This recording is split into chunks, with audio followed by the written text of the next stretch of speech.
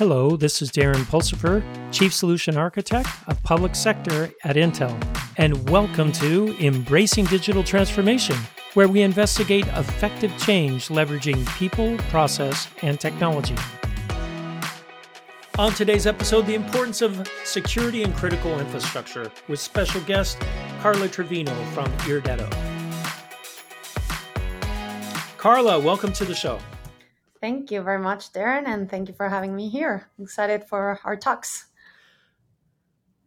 Yeah, so Carla and I have been working together on a joint effort between Intel and Irdetto. Carla's a solution architect. I'm a solution architect. So we got two real geeky people on today on the episode, which should be a lot of fun. And we're working together on security in the OT space, which is really fascinating stuff. But first, Carla, before we get into the geeky stuff, tell us a little bit about yourself. Yeah, thank you very much. So Carla Trevino, my name. I'm originally from Mexico. I'm currently living in Amsterdam in the Netherlands. I've had an interesting path on my career international-wise. I've lived in several countries. The past 4 years, I was living in Germany. I know very much what it is about working cross-cultural and living cross-cultural, I can say that. I'm an engineer from background, so yeah, geeky would be the nice term. I studied industrial engineering and mechatronics engineering, and after a couple of years of working, I decided I wanted to study more engineering, so I did a master in science in mobility systems engineering, where I focused in autonomous driving, cars, vehicles, and so on. So yeah, I love technology, engineering. That's something that I'm into pretty much.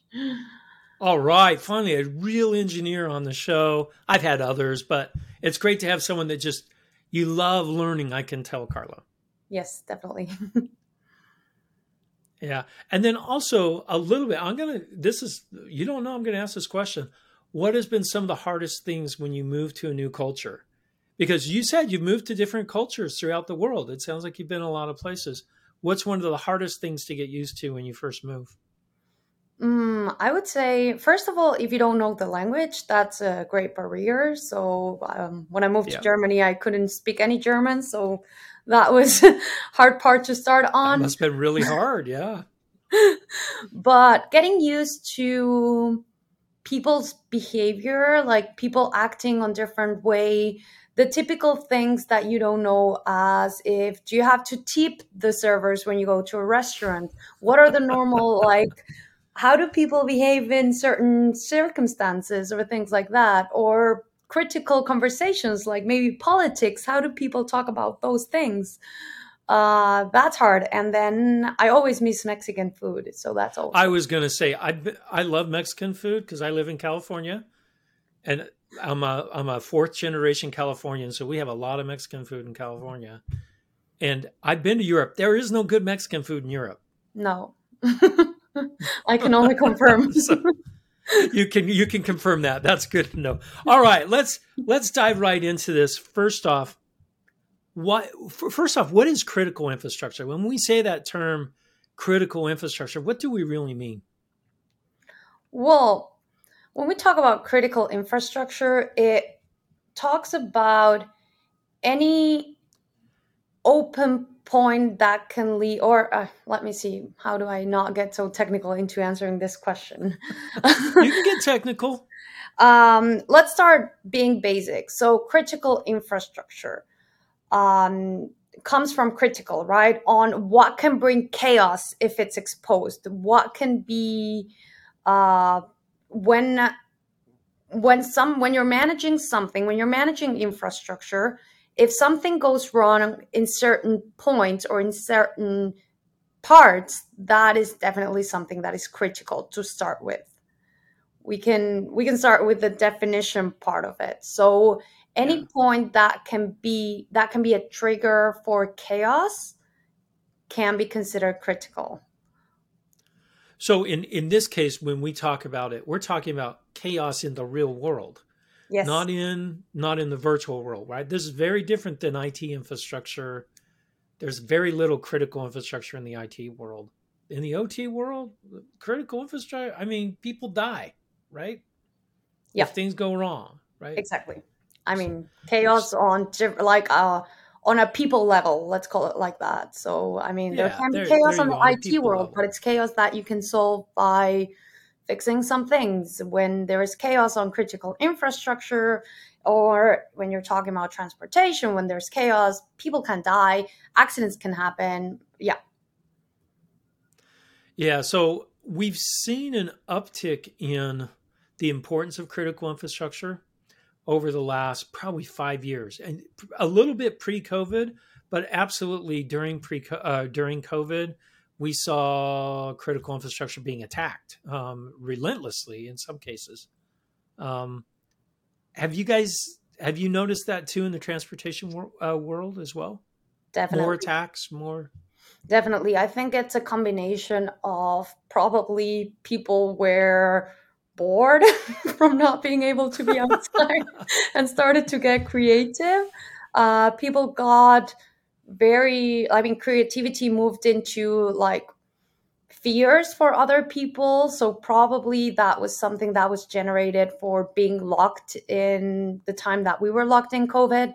Definitely this had started before, so we would like you would see certain creativities that would harm or that would look into people just testing out, hey, what happens if I do this? And but this creativity, I think, went beyond what we had seen on the COVID period. It can be a combination of people being bored, of people having more time to get creative while being at home, or of more fears coming out from people's mind and people's mouth. Yeah, I think that had a lot to do with it. You know, society as a whole was kind of disrupted, right, with COVID worldwide, and people started toying around. I think boredom was part of it. Um, I also think with more people working from home, we also increased the attack surface. So now there were more people working remote. Even people that were in managing critical infrastructure were working remote now. And I think that broke down some of the security measures that we used to keep in place. Definitely. And I mean, What are your the thoughts on that? You companies, think I that? mean, I can only agree. And I think the fact that the companies had to adjust so quick to everyone working from home, they had to adjust their networks, they had to adjust the workloads, they had to adjust so many things, and on a short, like we can say, on a very, very short period of time. And this opened the possibilities for attacks into different levels than before, because then if you were living in a building and you had 20 apartments, let's say, in that building, you could have access, or you could have a potential, like you knew everyone was there and you knew everyone was working, and you probably talked to your neighbors before. So it opened up the possibility of getting into more layers than it would have been before.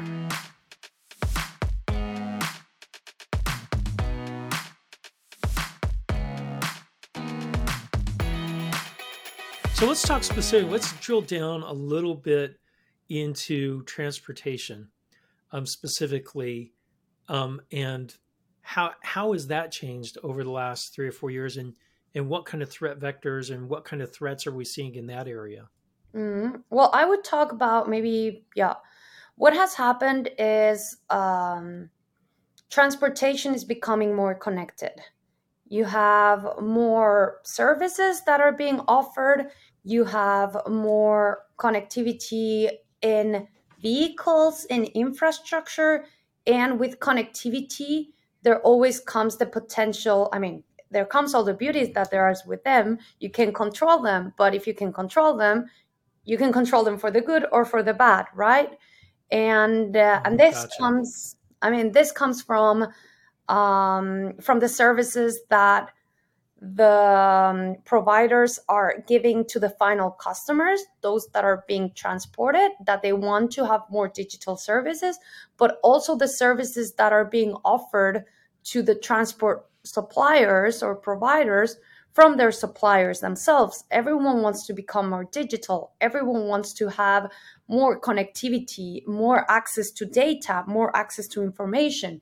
And all of that comes with opening your transport network, which was formerly not open. So what we know as air gapped. So it was not connected. It was safe per definition. Right. So, and I think this is interesting because you said services to the customers. So services like Wi-Fi on the train, other digital services like streaming, video and entertainment, all those sorts of things.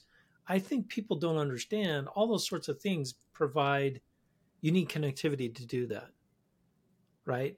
And what you're saying is they've broken down that air gap that originally the train was connected, but that was control systems. Those were critical systems, right? Controlling the train. All of a sudden, there's connectivity between those critical infrastructure and also all this other connectivity that I have. Is that what I'm hearing? Yep, exactly. Yeah, that's exactly the point. So why not just use the IT security stuff we've been doing for years and just put that on the train? Why doesn't that work?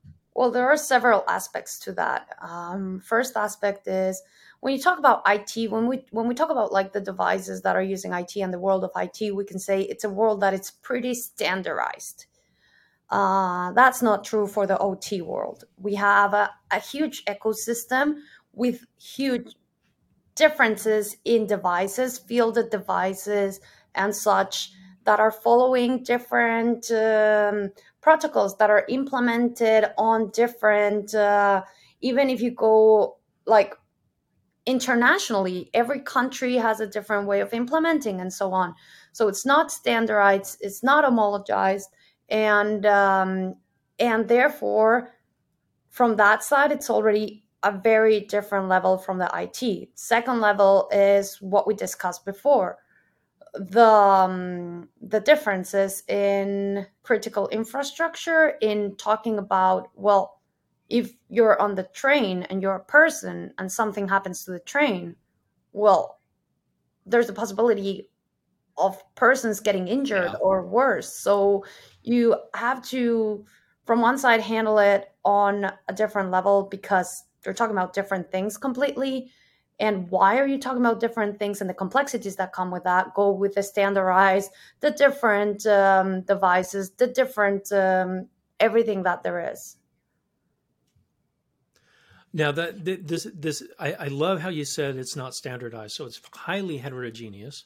So I can't apply just one security standard and just go, well, everyone needs to just follow this.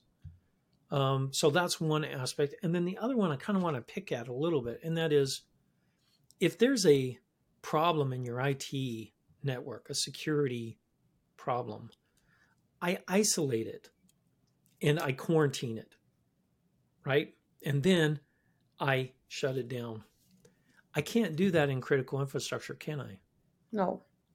I mean, what are you going to do? Are you going to isolate a train and shut it down? And I mean, yeah, that's a big problem, right? Definitely. You can't just shut it down and move the workload somewhere else. It's on a physical device. And you cannot freeze it until we see what's going on. So it sounds like the approach in OT and critical is very, very different. It is. And I think this is one of the things that the industry and everyone around it has to, first of all, understand why it's different, but also understand the differences between IT and OT. I think sometimes this is not so clear for certain persons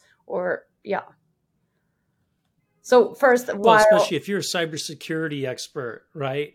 If you're a cybersecurity expert, you just come in and say, oh, it's a cybersecurity problem. This is what we do, right? We identify, we detect, we quarantine, we do forensics on it. Then you can't do that in OT. So it's a completely different space. Exactly. Yeah. So this sounds to me like a disaster just waiting to happen, right? We've collapsed the OT and IT networks together. in some aspects because I want more connectivity. I want more data coming out of those trains to run analytics on. And at the same time, we've seen an uptick in cyber threats and cyber malfeasance, if that's a word. And so, and people that don't have a real good knowledge on how to do OT security. Sounds like a disaster waiting to happen. Is that true? Well, we hope we don't get to that point. So this is exactly what we're trying to do. We're trying to work together with the industry, educate on the complexities, educate. We don't want to bring fear. It's not about bringing fear to the industry. It's about opening the eyes before the disaster happens and looking at cybersecurity. I mean, we sometimes do this comparison. It's a sad comparison, but you can see cybersecurity kind of like an insurance. You don't want to have the insurance after your house burnt down. You want to have it before it burned down. You want it not to burn down, of course. Yes, you don't want it to burn down. Yeah. You don't want to get to the point where your house is on fire. But if your house is on fire, you want to have an insurance. And this is exactly, well, cybersecurity is going to prevent having the fire, let's say. So, it's a different level of complexity, but we think there's a lot of education that is happening that at the moment, and we're working together with a lot of players. And I think this is, the cybersecurity on the OT side, I think we are all on the same side. We're all wanting to educate the industry to help them be aware of what there is so that they consciously decide that they need something and take preventive measures before that something happens.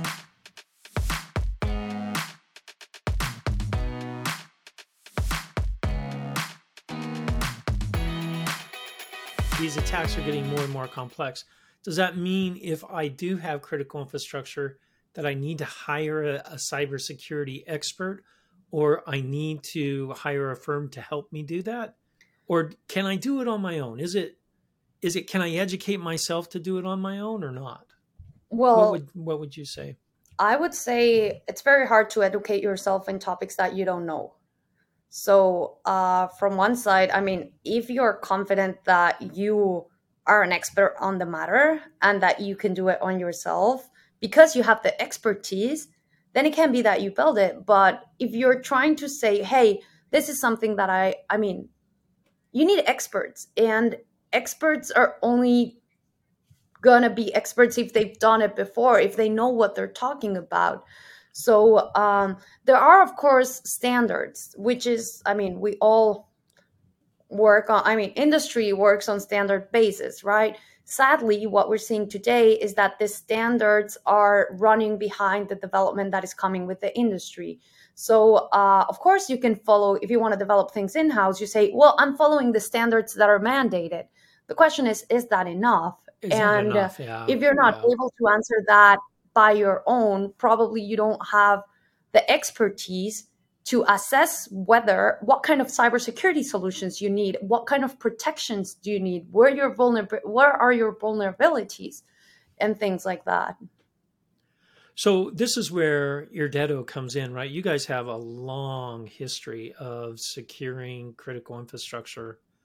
And so I'm sure you guys have seen an uptick in business in the last couple of years. I would guess you have. Is that true to see? Yeah. Well, Irdetto, it's a company that started doing cybersecurity 50 years ago, and that is 50, not 15. So that's a long time, yeah. It's more than I've been alive, I can tell you that. So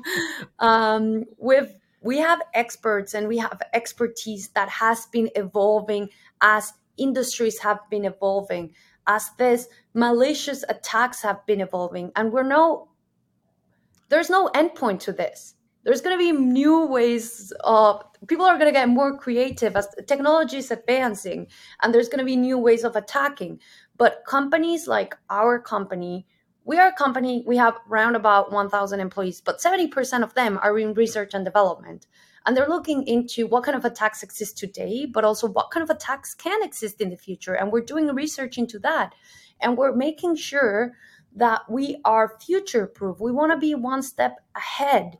We want to make sure that our customers are going to be protected, not only the moment that they get a secured system, but also as the system is evolving and the new use cases are coming, that our services are also evolving with them, and that they're going to be secured in the future as well. So it's not something that you just buy and you implement it today. You can't just buy it and say, "Oh, I'm secure," right? Yeah. It doesn't. No, that makes sense, and I like how you said. I mean, everything's evolving, right? The cyber criminals are getting really sophisticated. We saw that with the Centennial Pipeline breach. That was very interesting, and there's been several others as well that the people thought they were air gapped, but they weren't, because cyber criminals have figured out how to bridge air gaps now in very creative ways. So, tell me a little bit about the types of you mentioned tools that you guys have. But what's your approach when you talk about securing critical infrastructure? What are the key tenets that you guys put into place, both in process and technology? Because I know you guys do both, right? And so tell us a little bit about your portfolio, what you guys have available to help people. Well, there is, let's say, there are always the two sides of the story, right? When it comes to, hey, I'm a customer, I need some support. So there are different levels where the customers are. There are customers that really know what they want and what they need, and you can talk very straightforward into the solutions that they need. And this is where we can talk about portfolio, about specifics. So what do you need? Are you talking about you need PKI? Do you need some kind of keys and credentials life cycle management? Are you looking into protecting your network? Do you need an anomaly detection system? These are all solutions that we offer. We offer, for example, software protection as well. But there's also customers that are kind of more into, I don't know what I need. I don't know where I'm Yeah. You don't know what you don't know, right? That's tough. So, I mean, we have expertise and we're more than happy to walk with our customers, to walk with with what kind of solutions are there in the industry. There are several practices that you can have that you can implement. For example, when you're talking about, I want to protect my asset, we can make some kind of guidelines like device hardening to detect where the vulnerabilities are and detect what kind of solutions are needed to mitigate those vulnerabilities that the customers have. So we mostly work on implementing managed services because we do believe that the customer needs us to work together with them and give them a solution, as I said before, not that, hey, here's what you need, put it on your system and there you go, you're good to go. Because the threats are evolving, the hackers are getting more creative, technology is evolving, so we want that our solutions evolve with them. We want to make sure that our expertise is being offered throughout the lifespan of the asset that we're protecting.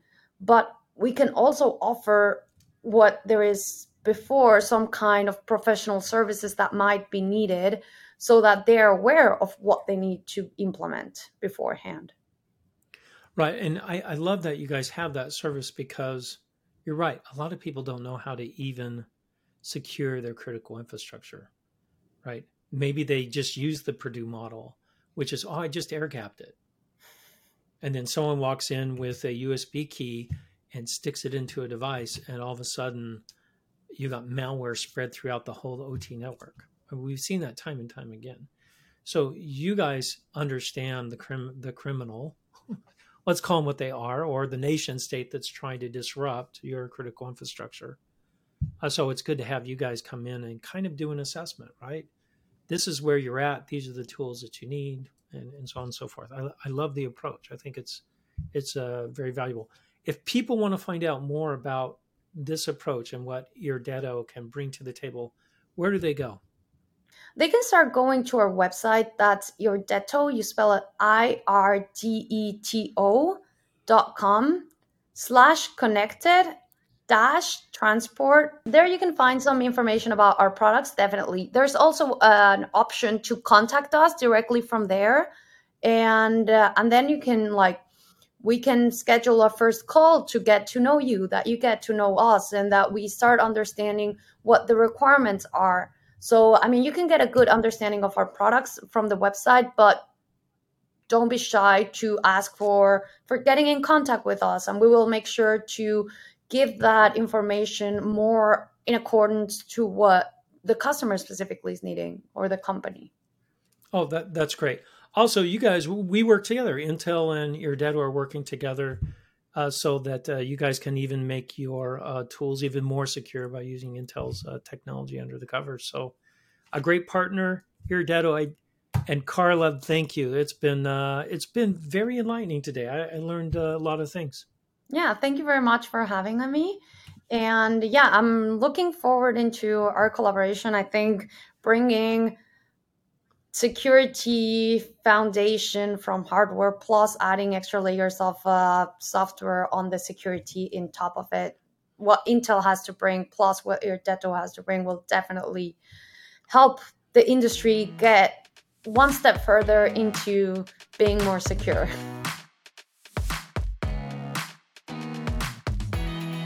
Thank you for listening to Embracing Digital Transformation today. If you enjoyed our podcast, give it 5 stars on your favorite podcasting site or YouTube channel. You can find out more information about Embracing Digital Transformation at embracingdigital.org. Until next time, go out and do something wonderful.